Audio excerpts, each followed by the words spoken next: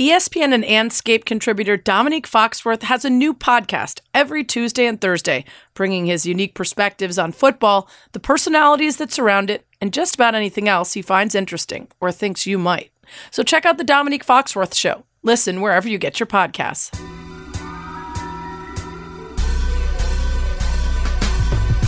Welcome to That's What She Said with Sarah Spain, a podcast about, well, whatever the hell I want. Actors and musicians, athletes, comedians, neuroscientists, wine experts. If I find somebody interesting, I'm bringing them to you. We'll talk about how they became who they are, how they found success, battled failures, and how they ended up here, talking to me. My name is Fred Siegel, and I don't know why my AirPods don't work when I talk. Technology. A blessing and a curse. My best solution is an easy one. Just clean those suckers. Usually when they sound muffled, it's because they're dirty. And weirdly, I found that cleaning my AirPods is an oddly and surprisingly satisfying thing to do. Like, you know, some other ostensibly gross things like popping pimples or cleaning under your fingernails. Have I said too much? All right, moving on. If cleaning them doesn't do the trick, maybe time to look into some repair to snag some new ones. That's what she said. Welcome into That's What She Said with Sarah Spain, featuring a host that has a little spring in her step after that unexpected Chicago Bears win in their season opener. The incredible photos, the videos of the post-game slip and slide celebrations, so good.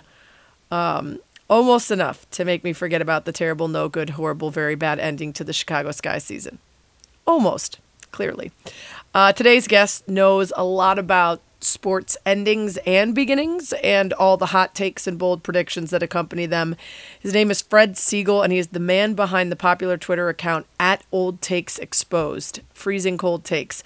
He's a Florida man. He lives there with his wife and 2 kids, former lawyer, rabid Florida Gators fan, and he has become a chronicler of takes.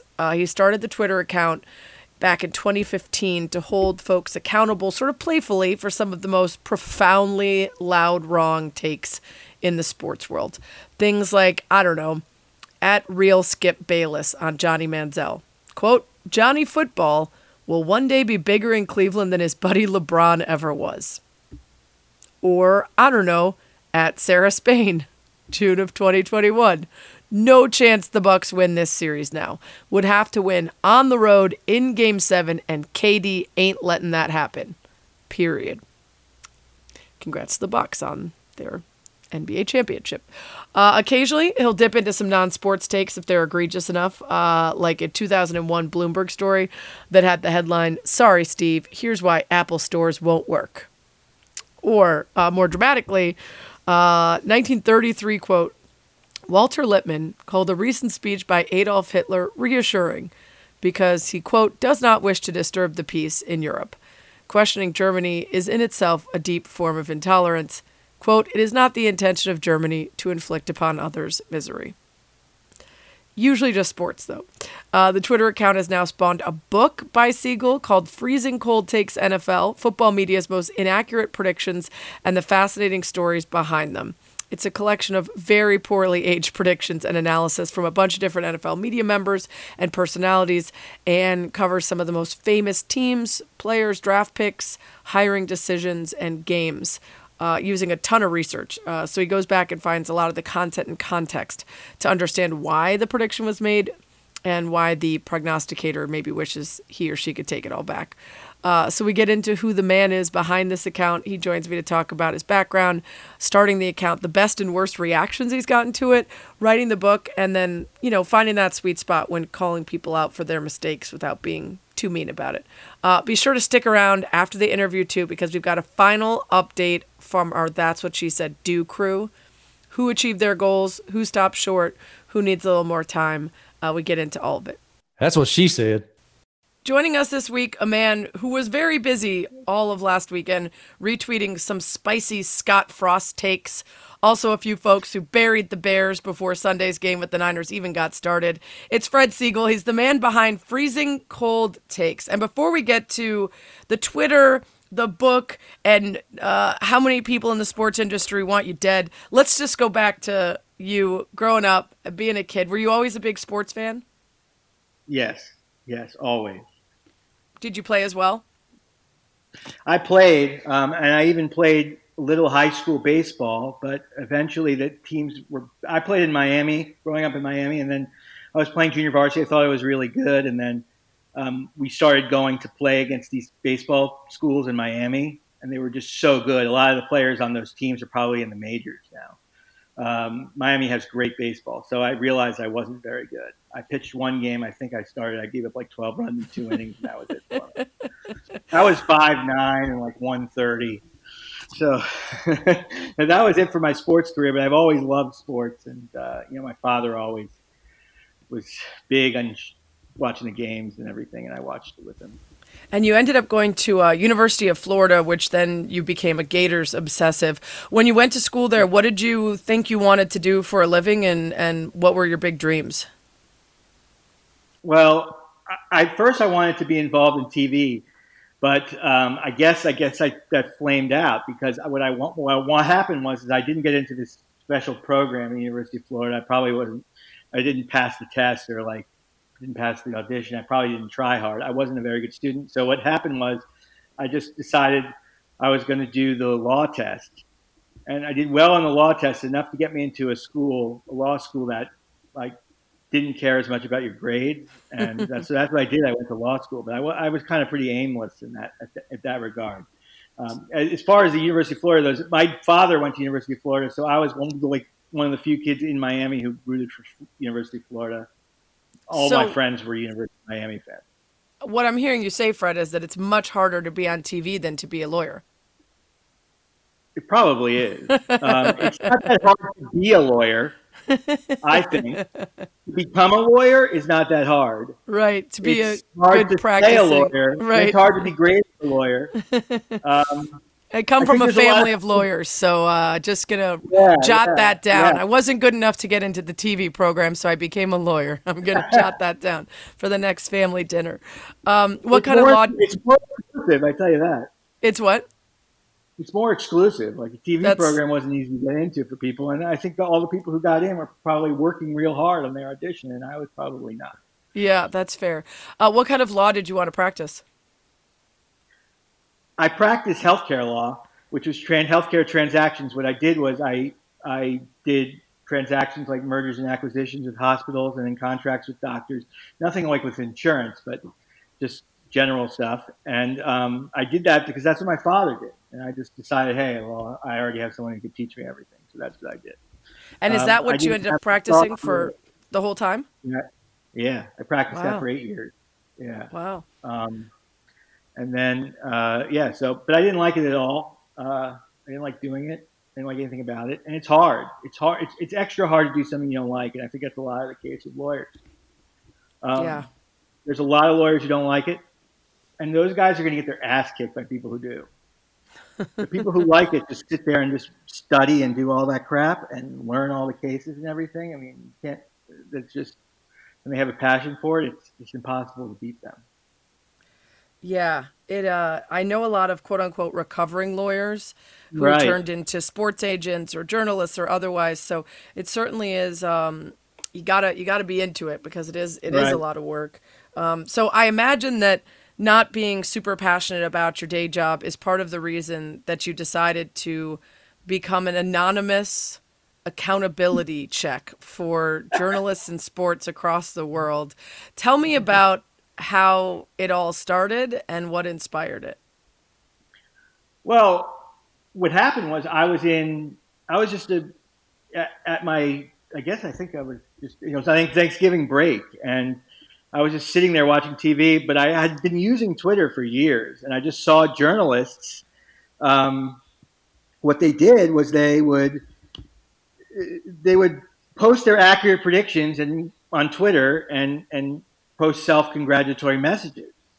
And I just decided one day I was going to have a counter to that, just for fun. I said to myself, someone should be the person who posts retweets and quotes were some of the same media people. They turned out to be wrong, dead wrong. And I just became that person. I didn't expect the feed to become big, but it became big pretty quickly. And I was going to do it, like you said, anonymously. But once it started becoming big, I didn't feel comfortable doing it anonymously. I feel like, I'm doing something where I'm making fun of people.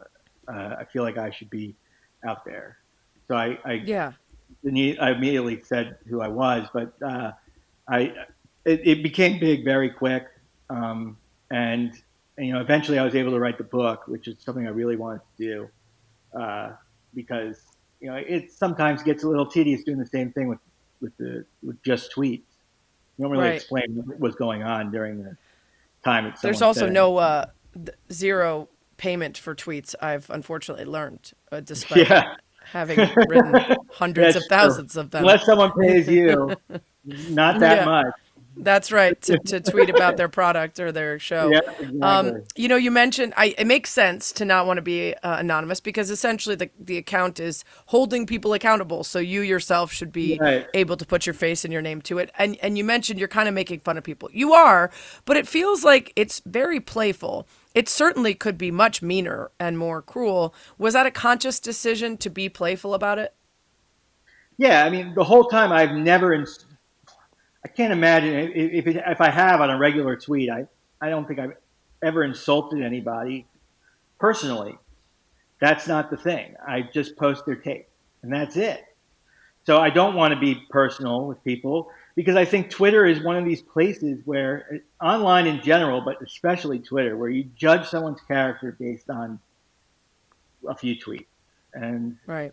it's just a few things like the way they act towards your team, or if they're condescending in tweets, or just their whole personality is judged based on what one thing they do, and these people are good fathers, good mothers, good everything, and probably have really nice people in their lives, and it's just kind of made out like they're a terrible person for the things they do on Twitter. Well, people are a Most bit of the time extreme aren't about really their sports. that bad. People Right.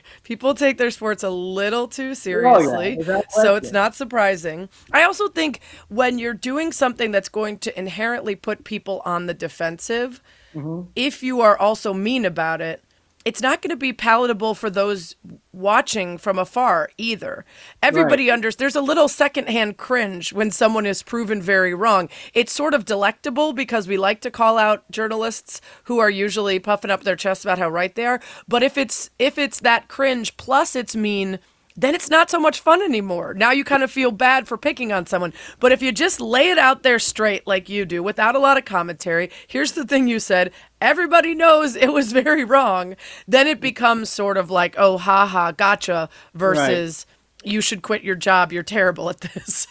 I get a lot of those quote tweets of a tweet. They'll say, "Expert should be." I don't know how he has a job. Right. Like the reason why these people have jobs is because they're saying things that people are talking about, and most of the time, those things are going to be very bold, and they're going to be very wrong when they're wrong.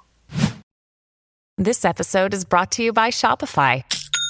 Forget the frustration of picking commerce platforms when you switch your business to Shopify, the global commerce platform that supercharges your selling wherever you sell. With Shopify, you'll harness the same intuitive features, trusted apps, and powerful analytics used by the world's leading brands. Sign up today for your $1 per month trial period at shopify.com/tech, all lowercase. That's shopify.com/tech. Hey, it's Kaylee Cuoco for Priceline. Ready to go to your happy place for a happy price? Well, why didn't you say so? Just download the Priceline app right now and save up to 60% on hotels. So whether it's Cousin Kevin's Kazoo Concert in Kansas City, go Kevin, or Becky's Bachelorette Bash in Bermuda, you never have to miss a trip ever again. So download the Priceline app today. Your savings are waiting. Go to your happy place for a happy price. Go to your happy price, Priceline. The book gets into, there's a lot of context sometimes that actually goes into the takes that suck. It's just, we can't predict the future. We're going to do our best. And some people, I think, understand and recognize the nature of the business, that no one really cares if they're wrong as long as they're loud and boisterous about it. And they make a lot of money doing that. So Exactly. they have the last laugh for all of us that expect you to be right and measured all the time. I want to ask how you prepare the receipts for @OldTakesExposed. Are you just sort of watching and waiting for someone to say something really declarative and then saving it in case it shows up later to be wrong? Is it mostly people submitting them to you? How are you finding most of the goodies for the account? Now there's a significant amount of suggestions. I get suggestions about everything. It's hard to even wade through. 60% of them are repeats that I've already seen or already used. Right. But I get a lot of stuff, and a lot of stuff I wouldn't use, a lot of stuff I do. But I get what journalists and media people hate the most, more than me posting their take when it's already wrong, is when they get tagged. When I get tagged 50 times with something they say in real time, that just sounds even remotely predictive. Right. And it hasn't happened yet. It's not exposed. Like, wait and see. But when I get those, I'll sometimes, I'll bookmark it. I'll do the bookmark thing. And then, like, at the end of the day, I'll put the bookmark into, especially for NFL season, because NFL season's gets the most interaction. I'll put it in some sort of, mail. I have it in my Gmail, like, a draft of a Gmail draft that posts about each team. So that's what I'll do. But for the most part, it's me looking up things in the past. When I first started the feed, I don't think at the time people were really aware of how easy it was to find old tweets based on the Twitter search function. It was kind of something that I don't know if people knew about it as well, but I knew that the search terms were relatively similar to what I had been using as a lawyer. There are these catalogs or platforms called Westlaw databanks and LexisNexis, where we look up case law and we use these search terms to try to find the case that we want. And it was a lot of the same type of terms. So I figured out how to do it. You say, like, if a coach got fired, you just go on, you look up Google coach hired, the name of the coach hired. You find out the date they were hired, and then you look up the name of that coach and then that date. And you hire, and then there'll be just a bunch of tweets. Great hire, amazing hire. So that's how I used to do it back then, all the time. I use that now, and there's a filter where you can just make it for the verified accounts, or else there's just going to be way too many random results, unrelated. That's how I used to do it. I still do it now. You look at a time where if a team makes the playoffs and does really well, and they were once 1-3, you go back to that third loss. You go to the data that are third loss. Yeah. And then that's really, and Twitter is so reactionary. I mean, the narrative changes week to week. Twitter is like a narrative version of power rankings. It's like a team wins, a team loses. University of Florida was like the top up and coming team last Monday. And now they're just like, they shouldn't even be ranked. Sports fans are not good at managing emotions or using perspective. But what's interesting about it is because I actually, for my radio show, over the course of several years, I've tried to get us doing some sort of segment called like, We Got the Receipts or something. Right. Because I've always wanted to do some sort of accuracy and accountability check-ins, because we have so many people throughout the year that come on our show at the beginning of the season. I'd be surprised if the Patriots can get 9 wins. And we don't write it down. We just react in the moment and then keep it moving. And unlike Twitter, where you can go back and look at it in print and watch the undulations of high and low and how we're feeling, you just they start to blend together. So we remember big, bold, huge opinions, especially at the beginning of the season. The Bears are going to be terrible. Right. They're going to have 3 wins, right? But we don't really remember the slowly evolving ones as they happen unless they're in print somewhere. And with radio, it's so ephemeral that you don't capture that. And then I go back and I always want to check in and see, did we have a guest that said the thing, and at the time we didn't believe it, or the opposite, where the extreme was completely wrong. And so it's interesting how you actually go about preparing and go back to find the thing, because there's a perfect example of that she actually got me on. Thank you very little. November 1st of 2021, and the Bulls beat the brakes off the Celtics. And I said, man, these post-game quotes, the Bulls broke the Celtics. Yeah. Fast forward, they're in the NBA Finals, and someone's checking me on November 1st, and it was a bit of a stretch, but fine. Okay, they weren't broken. They were just mildly dinged up. They brought themselves back together and made the Finals. But it is always interesting because it takes work to go back and find that stuff or to be smart enough to preemptively save things and be ready for it. Well, I think with you and your show, you don't like that's an example that I use all the time when people say, who are the most used people? Like the people who I use the most. Well, there's a lot of people like with your show, your show doesn't have, I guess, the same bandwidth as a show that's like also simulcast on TV, like Cowherd's show, or maybe like the FS1 people, the media people. They're really big on posting every single thing Cowherd said.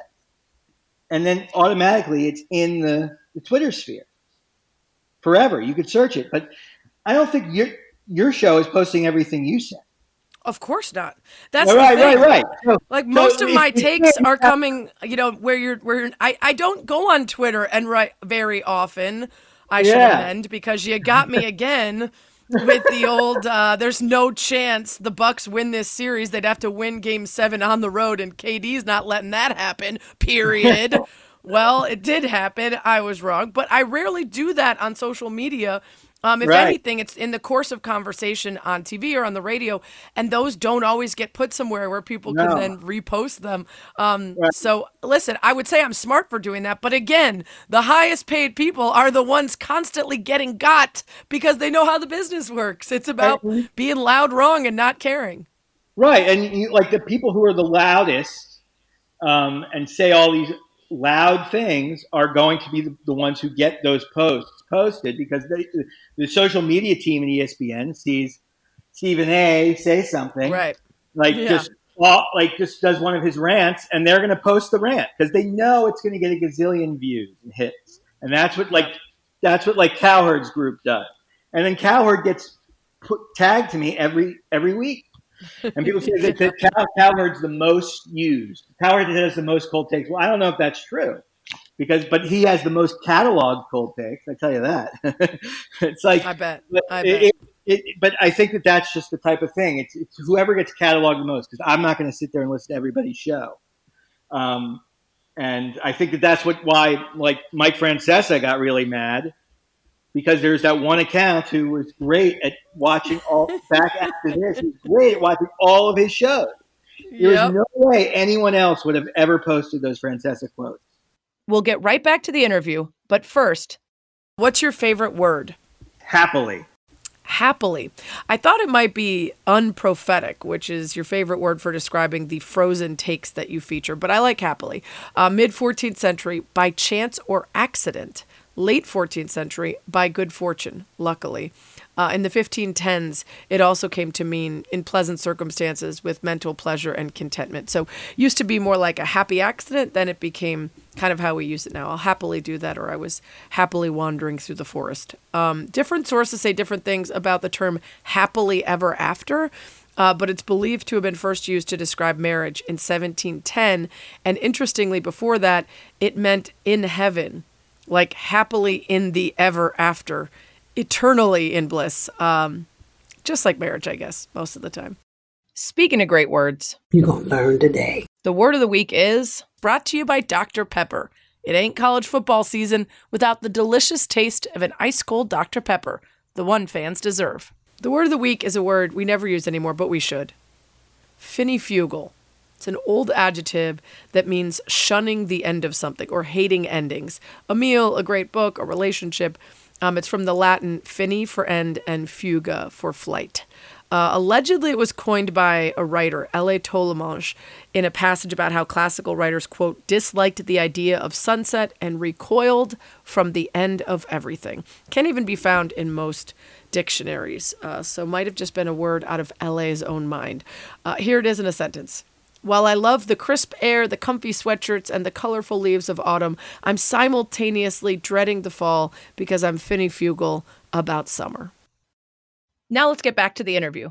I wanted to ask you, about some of the responses? Have you gotten particularly funny or particularly angry responses from just reminding people of something that they said? Yeah, all the time. I used to get it all the time. Like when I first started the account, because I didn't have that much clout. So, right. But I think people started to realize once they did it, I would just retweet it.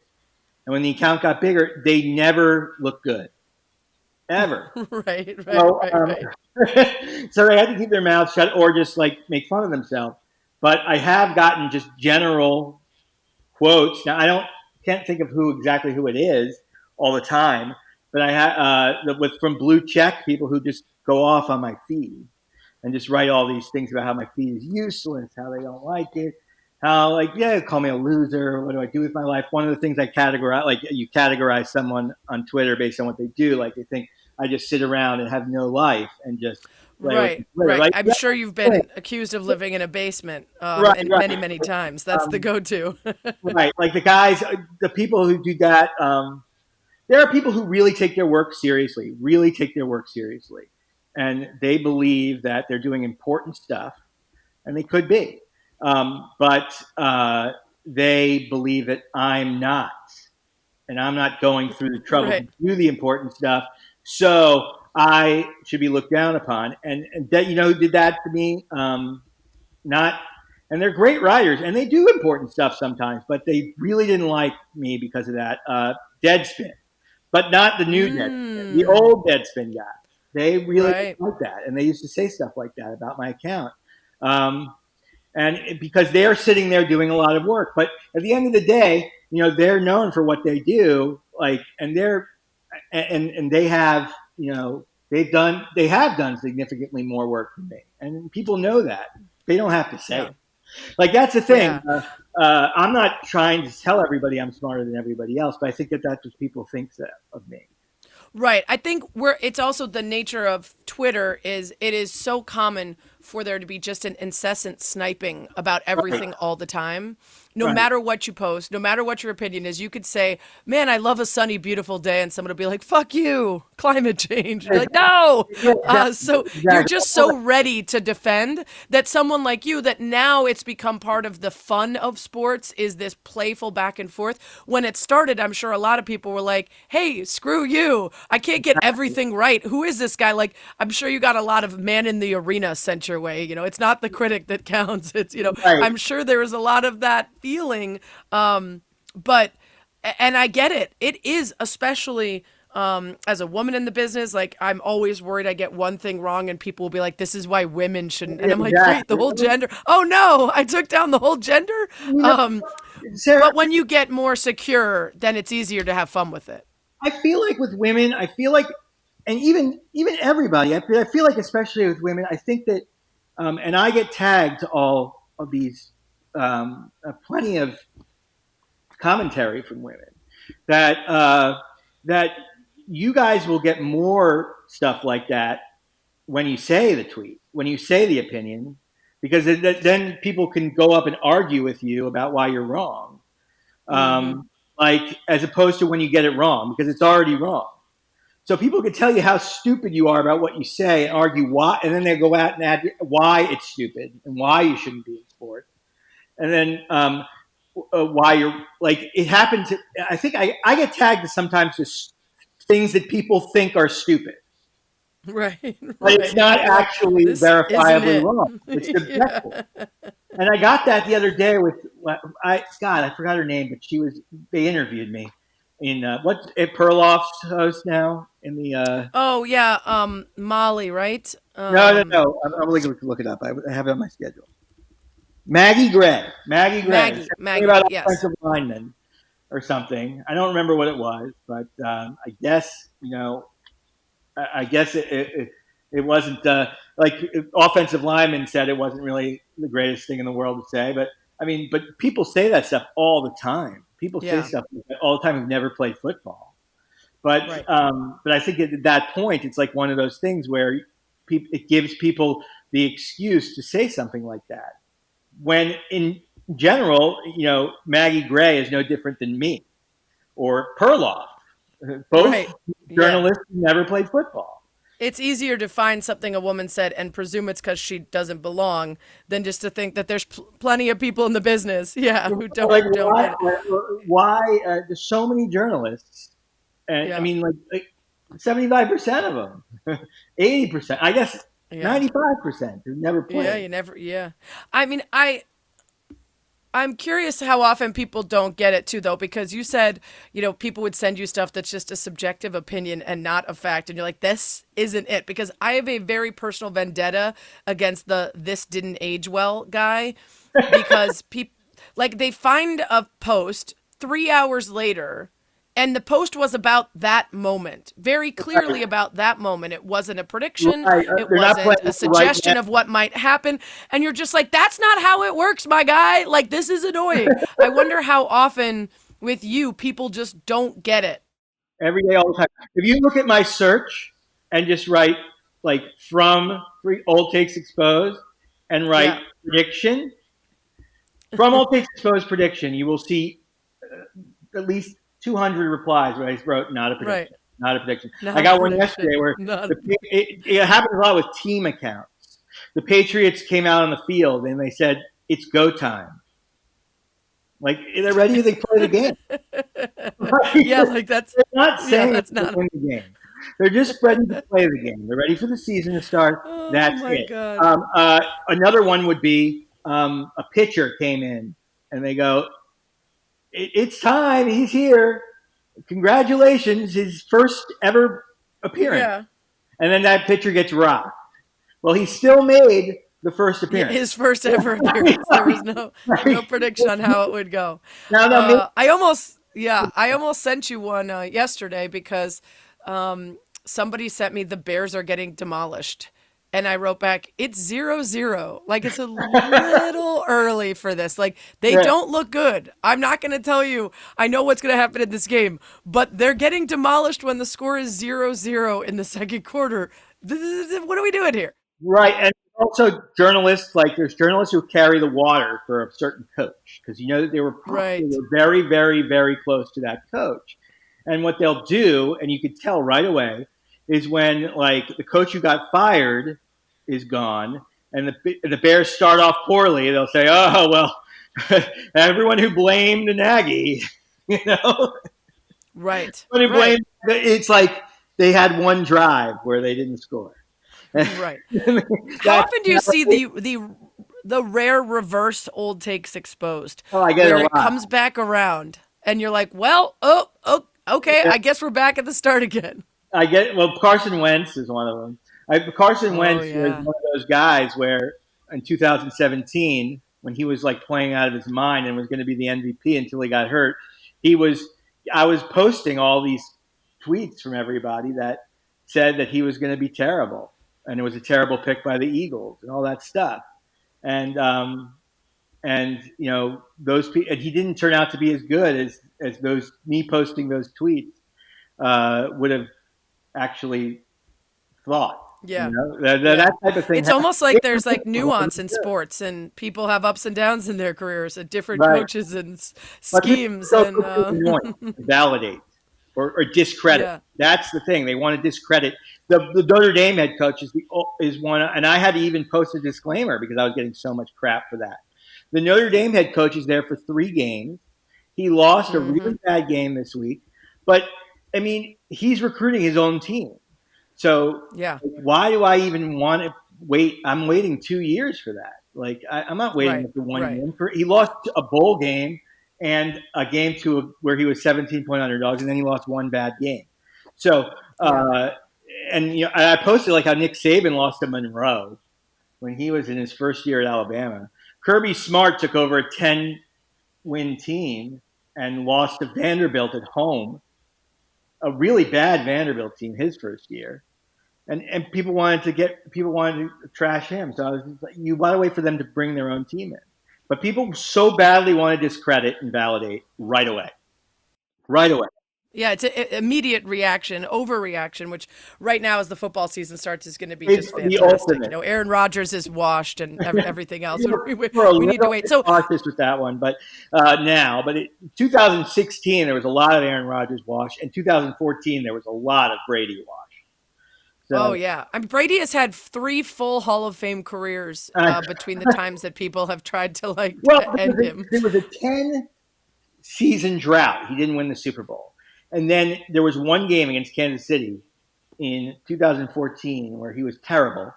And at the end of the game, Trent Dilfer was on the field. He said, "It's a weak team, New England Patriots. They aren't good anymore." And it was on Monday Night Football. Everyone saw it. And that game, that was it for Brady. And they won the Super Bowl that year, and I think they won the Super Bowl the year after. And a couple more times. Yeah.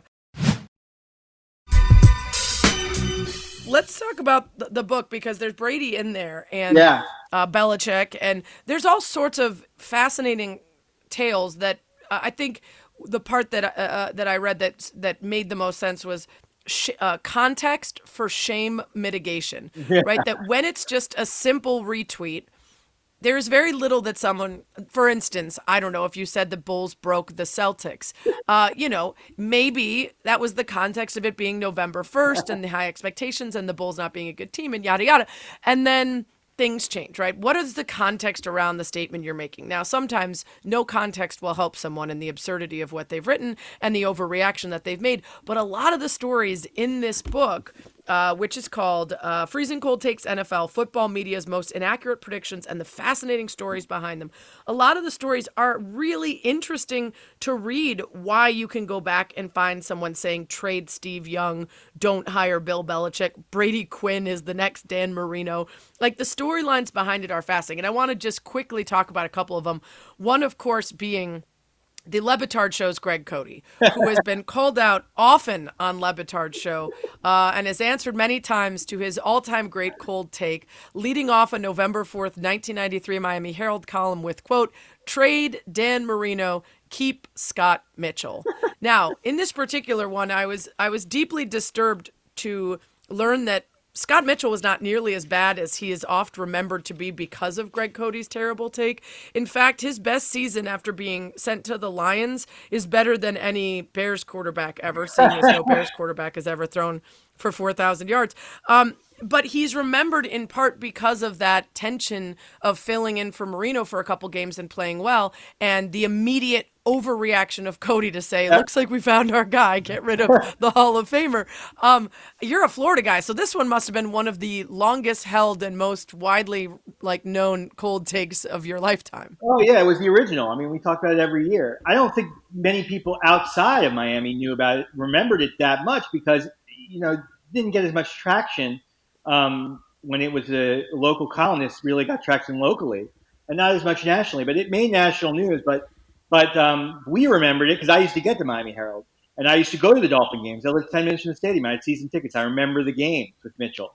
And it was a big deal at the time because, well, Scott Mitchell came on. Dan Marino had never gotten hurt, ever. He was hurt, missed 2 games his rookie season. And from 1984 to 1992, he never missed a game. And he was all of my Miami Dolphins, and Dan Marino was the guy in Miami. The guy. There was no one even close to him. And when he got hurt, he was a freak injury. He hurt his Achilles on a non-contact injury in Cleveland. And then Mitchell came in. He won that game in Cleveland. Then he won 2 starts. The second start was against Kansas City in Miami in one of these games where the team just gets completely shot with the humidity. He dominated the Chiefs. We won 30-10. It was Joe Montana. Joe Montana looked terrible. And that's when Cody wrote the article right after that game. And but Cody was basically saying that, the salary cap had just started. So we couldn't keep Mitchell. We had him for 3 years, but we couldn't keep him. The Dolphins couldn't keep him. And so what happened is that they had to Cody said that Mitchell was going to go to somewhere else, or we could trade Marino, get a bunch of draft picks, and keep the young guy because Marino was 33. And he said he was just suggesting it, not actually predicting it. Well, it went nuts right away in Miami. Everyone was like, "Are you kidding me? Boo!" He went on the show in the Don Shula's coaches show with Jimmy Cefalo in that Don Shula's steakhouse, and he was at the Miami Herald Museum building, which was a really iconic building at the time. It's not there anymore, but like he was in front of the building, and they put on and Jimmy Cefalo had him like simulcast like a live hit, like him standing in front of the building, but they put a like witness. They like pixelated him, his face. and covered his voice. Yeah, it's so good. Joke, like you didn't want to be seen. They knew in the moment that this was going to haunt him forever. Yeah, and he just like they were just going off on him, and it was like one of those things that could have lasted a long time. But Mitchell played terrible the next game against the Jets, and then he got hurt the game after, so he didn't really play that much. So it fizzled right out, and the Dolphins didn't make the playoffs that year after starting 7-2. So it fizzled out, but at the time it was a really, really big deal. And Mitchell ended up getting a big contract with Detroit. But the reason why Mitchell is remembered is because of that article and the fact that he was the original free agency backup quarterback to get the big deal based on like a couple of games. And then we still saw it later on with like Kevin Cobb and Matt Flynn and those guys. Yeah. But Mitchell was the original. Matt Castle. And he got a huge amount of money back then. Well, it's fun to read. I mean, I think there's a bunch of really fun ones to read in here. One of the things I love is the ones where you get some blasts to the pasts of reporters who are now established in other things, but started out somewhere else and had some real hot takes. And the Belichick one, that's what I was going to say. Okay, so the gist on this one is the Patriots are hiring Bill Belichick away from the Jets. So Belichick was contractually the successor to Bill Parcells. When Parcells retired, he was set to become the Jets head coach. In fact, it instantly became it, but instead announced his resignation, said it had to do with ownership change, but really had his eyes set on the Patriots gig. He ended up having to file a grievance with the league to be let out of his Jets contract and pursue the New England gig. There was some picks and money involved in order to allow him to make the move. And a lot of people criticized Belichick. At that point, he had a bad time with his first head coaching gig in Cleveland, and now they considered him cowardly and dishonorable for not owning up to the contract. And many were saying that the Jets dodged a bullet by losing Bill Belichick to the Patriots. And the best is Adrian Wojnarowski, now a superstar basketball reporter for ESPN, was then a reporter for The Record out of New Jersey. And he wrote, "Belichick belongs in the darkened caves of film rooms where he never, ever has to be responsible for a franchise." Perhaps even better, Ian O'Connor was writing for the Journal News and wrote, quote, "A man you wouldn't want running your $2 hot dog stand." Of course, in 2018, Ian O'Connor wrote a book titled Belichick, The Making of the Greatest Football Coach of All Time, and really had to eat his words. So those are so fun. What are some of the most fun ones that you found in I mean, it's a lot of research in this book, going back to find these where you look at a name that's really respected or maybe does a different sport now, and you know that they look back and cringe. Well, I don't know about different sport per se. I can't think of. I have been looking up, trying to potentially do a basketball coach. I did see Richard Roper, and he was a lifestyle guy back then. He was a lifestyle guy from Chicago Sun-Times. He became a movie. He. This is just a sidetrack. He said it in 1993 to trade Michael Jordan because he traded him to Charlotte, where someone will appreciate him and let him have his. Oh boy. Oh no. And then he wrote a follow-up article that said he was serious about it. So he can't even say it. Oh no. I just did it for the clicks. He's like, no, I mean it. Oh my gosh. But I do, if I could think of off the top of my head, let me think. I don't know about specifically who's covering another sport later on, but there's a lot of them now who you look back and you say, like I guess McShay has the one about Aaron Rodgers, where he said that Brian Brohm had more upside than Aaron Rodgers, and that was like when he first started. But in that article, I talk about how back in those days, in like 2008 draft, there wasn't every pick was commentary about every pick wasn't being posted. Yeah. So a lot of people were lucky that their commentary. A lot of people escaped. Yeah, I mean, this is a great fan happened to post that on YouTube when it happened, and McShay couldn't, and it was Merrill Hodge as well. But there's some fun ones. There's some really fun ones to look back at, like Herschel Walker with the Cowboys, and how people were ridiculing Jimmy Johnson for essentially tanking and trading all of Pursue's best player for a whole bunch of draft picks, and turned out to become what the dynasty of the Cowboys became. Yeah. Well, that's why the book, providing actual context, makes it a really interesting read instead of just a funny gotcha. Like, the funny gotchas are great in the moment, but for football fans, NFL fans, it's a really great read because you do sort of get dropped back into history. I mean, the point, even something as simple as, Dan Marino was set to make $5 million and Scott Mitchell was going to make $3 million. And how could you keep both, right? When you think about the money flying around now, or, the draft ones are always going to hurt because there's so much expectation for major declarative statements that night without ever seeing these people in the professional leagues. It's a great book for NFL fans and football fans, and a lot of really fun looks back at what people thought and how things were covered. I do think the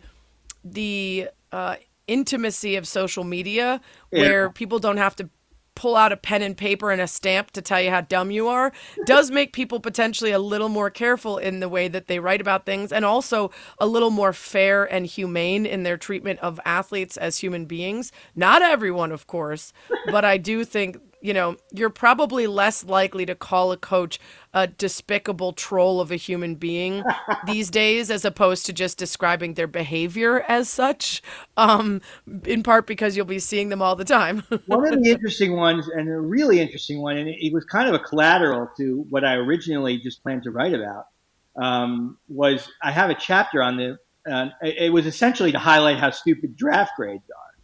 But I have a chapter on the Ravens draft, and it was 1996. It was the first year that Ravens were the Ravens, and they drafted in the first round Ray Lewis and John Ogden, and they got like a C in most of the draft grades. And those are two Hall of Famers, probably two of the best that ever played their position. The reason why they got a C in most of the people's draft grades is because they neglected to draft Lawrence Phillips. And Lawrence Phillips was a huge story back then because he pulled his girlfriend out of someone's apartment. It was the apartment of Scott Frost, who was the backup quarterback then. Oh wow! Yeah, it's an interesting side note to the story. But he pulled her out of the apartment and dragged her down the stairs, and he's suspended indefinitely for Nebraska. And he was one of the best players in the country. And then he eventually got reinstated, and he won a national championship. He scored 3 touchdowns in the national championship game where they killed Florida. So he got his draft status became big again. It was a big deal about whether teams would draft him. And some teams said they wouldn't draft him, and some teams did. The Ravens didn't pick him. But they were going to until they realized that Ogden was still available. So they picked Ogden, and then the Rams picked him. And it was the way it was covered was so much different than it covered now. I think absolutely. Josiah Theismann went off during the draft, and he was talking about how it was a great pick and everything. Mel Kiper said it was a bad pick. He was right. But Joe Theismann was saying things like, this isn't a league of angels. There are people who've had problems. They got over them. I think as a young man, I'll put this behind him and be a better football player. But he just couldn't handle all the stuff that it was thrown at him, and he was cut from the Rams. He was cut from the 49ers, and then he just completely fell off the face of the earth, and then eventually went to jail for years and years and years, and then he killed his cellmate and committed suicide. Yeah. Oh my gosh! So I think that people really wanted him to be like rehabilitated, and I think that was really like the right. But that's the reason why they got C's, and they drafted one of the best college offensive linemen of all time, and clear cut the number 1 offensive lineman in the draft in Ogden. Ray Lewis was another guy who was like really good in college, but he was slipped down because he was height and weight was a little bit below, but that's why he got a C. And the Rams got an A across the board. They were like, it was a great draft for them. Right. Of course. But that's the issue that I always have. And I understand, especially being from ESPN, where we get a lot of content and money out of the NFL draft, but the demand for people to make grades immediately before they've seen anyone play, the demand for the takes, and there's pages and pages of incredible NFL draft frozen takes in the book that are just a comedy segment on its own, just so incredible. And I know, certain people where it comes up every time. Greg Bedard, if you have him on any show and he talks about anything, people will bring up how he said people like Rob Gronkowski. I don't see it at all. There's so many of them. Anyway, it's a fantastically fun book for everybody but those who are featured in it. And I think most sports fans will really enjoy it. And it's really fun to get to talk to you and the person behind the accountability. I might start getting spicier with my takes. Just, need to make a couple more appearances. I haven't been featured often, so I'm going to start putting mine in print. I'll get tagged right away. I know you will. Trust me. Fred, thanks so much for coming on the show, and good luck with the book. Thank you so much for having me. That's what she said. Oh, yeah. One more thing. This week, no rants or raves. I won't suggest you to read or listen to anything. Instead, a checkup with our That's What She Said Do crew. One final update. If you've been following along, this big group of us, made a big goal at the start of the year. It was a habit change, maybe something new to learn, a long put-off adventure, which in my case was hiking the Grand Canyon with my mom and my husband. Took a lot of training and planning, but was a great success back in April. And the Do crew is sort of me putting out there into the world. I'm going to do this. I'm setting myself up for the potential embarrassment of failing. I'm going to, make sure my training is public and accountable so that I don't show up on the side of a mountain and be like, oh no, I definitely should have prepped for this. So it all worked out for me, and a handful of others have been committed to the Do crew and doing this pretty much all year long. So here are the final updates. We'll start with Christopher Savage, who wanted to regularly create music for his YouTube channel, Savage and the Beasts. And the biggest challenges were finding time to work on it and, finding the motivation to be creative. But he said his biggest win is he's got 3 songs uploaded and 34 views. We can get him some more, right? So go check out Savage and the Beasts on YouTube. He said he's learned a lot about mixing software and that maybe his original timeline was a little too optimistic, that 1 song a week. So now he's more like 1 song a month or so. He said, it's been a fun experience. Glad to have been a part of it. I've tried many times to make music for public consumption, but this is the first time I've published anything. Being a part of the group provided the motivation to see it through. I love that. Keep at it, Christopher. Okay, let's hear from Erica. Hi, my name is Erica, and my commitment to the Do crew is to finish a children's story I've been working on and write at least 2 more short romance stories by November 30th. Oh, I'm so glad that you got the travel and the weddings in. Honestly, I've been much kinder to myself about certain goals or plans or cleaning out the garage or any of those things. Because as we start to get back to normal, I just want to enjoy the stuff that I was missing. Big trips, dinners, parties, etc. So I'm glad you're balancing sort of the expectations for your writing with taking in all that good stuff with your friends and family. So keep at it. Let us know when we can read your work. I want to check it out. Sarah Steinman, part of the Do crew, her goal was to complete a triathlon. She signed up for the Philly Women's Triathlon in July, but she had to defer registration to 2023 because of an injured calf in May. So she says, quote, while I was very disappointed at first, I found the motivation to look for a new race called the Jersey Girl Triathlon in late September. I signed up and I've been training hard to get ready. Aside from that, my biggest challenge was figuring out how to switch gears on the fancy road bike that a friend let me borrow. And my biggest win is that I'm really enjoying the training, especially biking and swimming. As a runner, I have the least experience with those 2 areas, but I'm having so much fun diversifying my workouts. And I've successfully done several open water training swims to get ready for the race, something I never thought I would have the courage to do. On September 4th, I will be 3 weeks away from race day. Bad ass, Sarah. Please keep us updated on how it goes. I'm already impressed with the open water training swims. That is scary as hell. Can't wait to hear how you do. Let's go to crew member Lucas Hunter on how his progress is going. Hello to Sarah, to the Do crew, to our friends of That's What She Said. I'm Lucas. You might remember me as the recent MFA graduate who was looking to get some of his writing placed for the first time. Well, I am happy to report that over the course of 2022, that's just not happened. I sent out to a couple of mags, not as many as I possibly could have, I admit, and definitely mags with high barriers of entry, but I never really got picked up anywhere. And you know what? I'm fine with that because I moved out of my parents' house after being an unemployed art school graduate for about 6 months. I have a job that I really, really enjoy and like.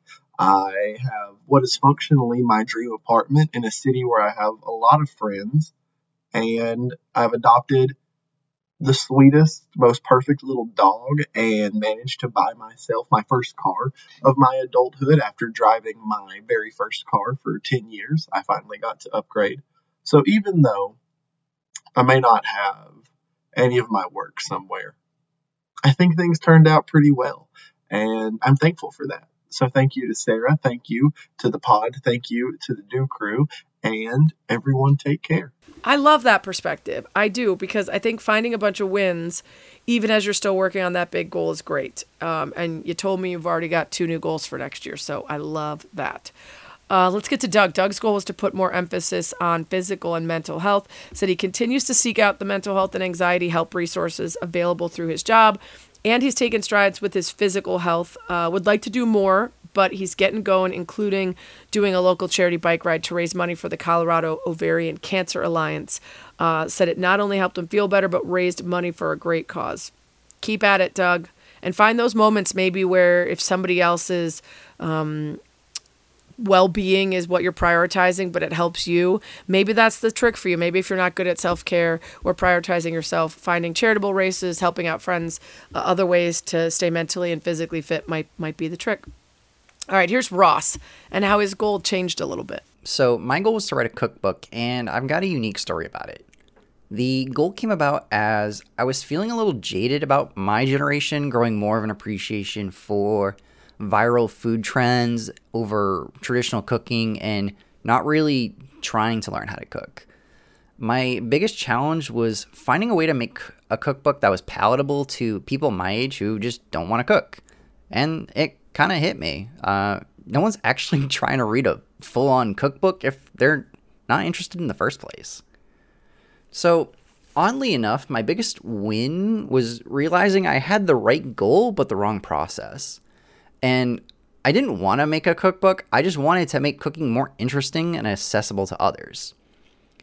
And ultimately, I dropped the cookbook idea and, well, I made a TikTok. And now I create and post videos on there. And it's pretty fun. This came with its own set of challenges. And I'm still kind of in my Kevin Durant phase where I just generally have no idea what I'm doing on that app. But it's fun. I was super nervous at first and imposter syndrome and all that fun stuff. And the first video I made, I sat on it for 2 months because I was worried it wasn't good enough or no one was going to care. And one night I just kind of said, screw it, and I uploaded it. And nothing really happened. After a few days, I just kind of accidentally tabbed over to my profile or whatever, and I saw 400 people had watched the video, which, I mean, doesn't seem like a lot, but it was kind of jarring for me at first. And I think the biggest win was no one said anything nasty or disparaging or hateful in the comments or anything like that. So, I mean, that feels like a win in itself on the internet. And ultimately, I'm pretty happy about how my experience turned out.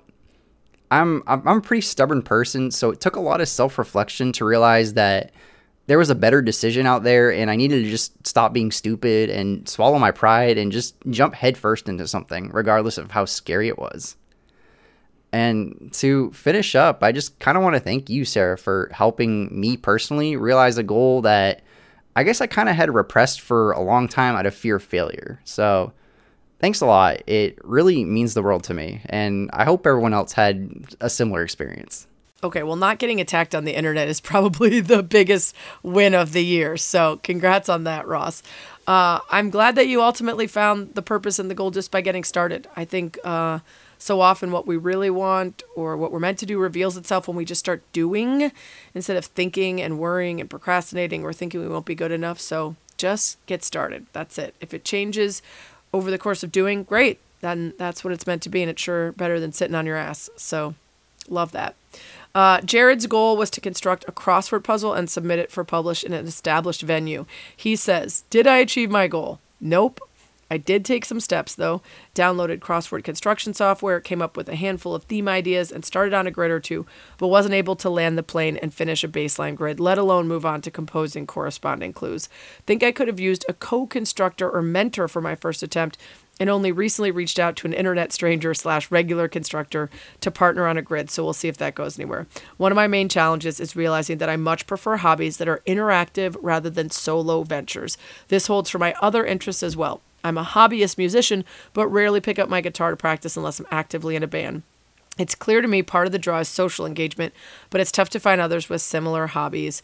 So I'll chalk up the initial task as a failure, but my win is learning something about myself. Now I got to recruit like-minded crossworders. I mean, I love that. You found a win despite not reaching the goal you set, and now you are more likely to reach those goals in the future because you understand how you operate best. And it's okay to say, listen, this is really tough for me to do by myself. I would enjoy this a lot more with somebody else. Think about how many incredibly successful people are in partnerships and have always done great work by partnering up. So you learn that about yourself by just doing it, which is great. All right, let's hear from Katie Shelley. One of the difficult things about a year-long goal is that it's hard to feel progress when you're taking small steps. So it's been really great to see folks making progress with their own goals on the Do Crew Facebook page, and that's been really exciting and energizing for me lately. Amazing. Okay, Katie says that what she just said was, I'm Katie. I work at a school in August. I want a beer and to sleep. Love it. Okay, you'll remember Katie's goal, of course, was to finish a Welsh course this year. She said she's worked on it nearly every day, but as it gets more complex, she thinks maybe just giving herself 1 year for the course was a bit more than she was ready for. She says, quote, with such a long goal, there are weeks where I've been on fire, waking up early, completing lessons over my morning coffee. Then I'll hit a challenging lesson and spend days frustrated that I'm not learning faster.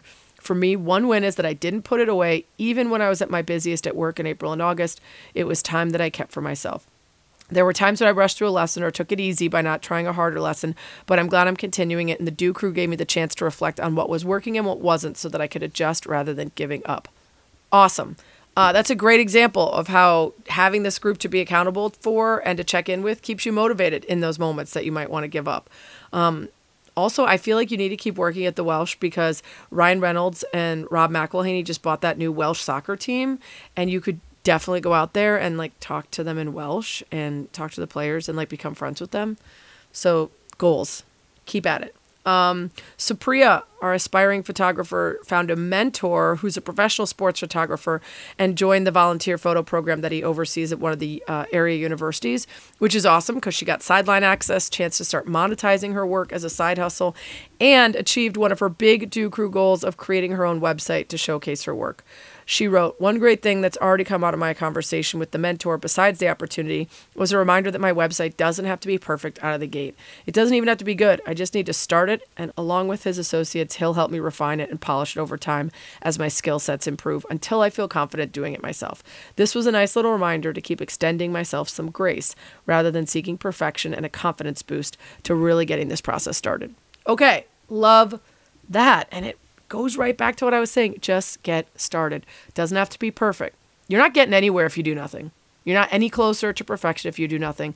If you just get started and realize it's going to be more work than you thought, or it's going to be tougher, or you need help, then you're closer to what you want to do. So I love that. Okay, finally, let's hear from Craig, my favorite. He's had a tough journey toward his goal, but Craig is such a great supporter, huge fan of the Le Batard Show, great fan of this podcast, and he's always so positive. So here's what Craig had to say. Hi, Sarah and crew. I'm Craig from Toledo, and my goal was to get my body in a position to start bowling again. A perfect game is on my bucket list. I've come so close on 2 occasions. My knees have been in bad shape from crawling around on the floor stocking shelves at a grocery store for over 20 years, but I wanted to get my weight down and strength back to where I could bowl on my birthday in March. Since April, I ran into a labyrinth of roadblocks, including a broken arm, a torn rotator cuff, a second battle with COVID, and being hospitalized twice due to fluid buildup around my lungs and congestive heart failure. That's not to mention my crippling depression. I was denied physical therapy by my insurance company. I even had to give up my pup because I'm physically unable to care for him. He's in a good place now with my friends. The biggest win is that I haven't completely given up. I started off with very small goals. I want to be able to see a baseball game with my sister on September 20th. She has 3 pups, and the Toledo Mud Hens let you take your dogs to the game on Tuesdays. I want to be able to walk up and down that small set of stairs. I bought a ticket to my first Rage Against the Machine concert in April in Detroit. I want to be able to get to my seat without losing my breath. I've been following the doctor's orders with regards to sodium intake and sticking to a regimen of medications. I even bought a pill caddy, and I'm leaning heavily on my faith and my church. They encourage me and show me mercy. It's good to surround yourself with people who care. With all these chronic health conditions, I've been told that time might be running out for your boy, and the pace of this recovery seems glacial. So I doubt I'll hit my original goal, but hopefully I will. When I do, you'll be the first ones to know. Thanks and good luck to you. Craig. Man, you are clearly going through it now, and you've had so many unfortunate setbacks, but I love that you're always trying to stay optimistic. And I would like to point out that while you're struggling with the bowling goal, you achieved something that others in the Do Crew are working hard to do and haven't yet done. If you remember, several Do Crew members at the start of this wanted to get a book published, and you wrote a book, Craig. Pandemerius. It's available on Kindle and in paperback. You guys should check it out. That's a huge achievement. You know, just keep reminding yourself of the good stuff you're doing, of the big goals you're achieving, and let your health stuff be slow and steady. Those friends from church and your other friends, recruit them to help keep you honest, and maybe choose walking to hang out with them sometimes instead of restaurant or bars. You know, just find ways to make movement be social and just keep at it. Just keep staying positive. You got the whole Do Crew behind you and all the listeners of That's What She Said. I want to thank everybody for putting it out there, for daring to try, for just doing. I hope that listeners have learned and been inspired by you brave souls, and I hope the journeys and goals maybe have resonated with others, inspired them to try a thing, learn something, grow, evolve. Just do it. This content is not sponsored by Nike, but maybe in the future it will be if we do another Do Crew. Thanks as always for listening to That's What She Said. You can always tweet me at Sarah Spain if you have guest suggestions, questions, or more. Always go to the iTunes or podcast app, follow or subscribe to That's What She Said with Sarah Spain. Rate it 5 stars. Please give me a nice review. Maybe you'll end up on the pod. Thanks as always for lasting about an hour with me. That's what she said.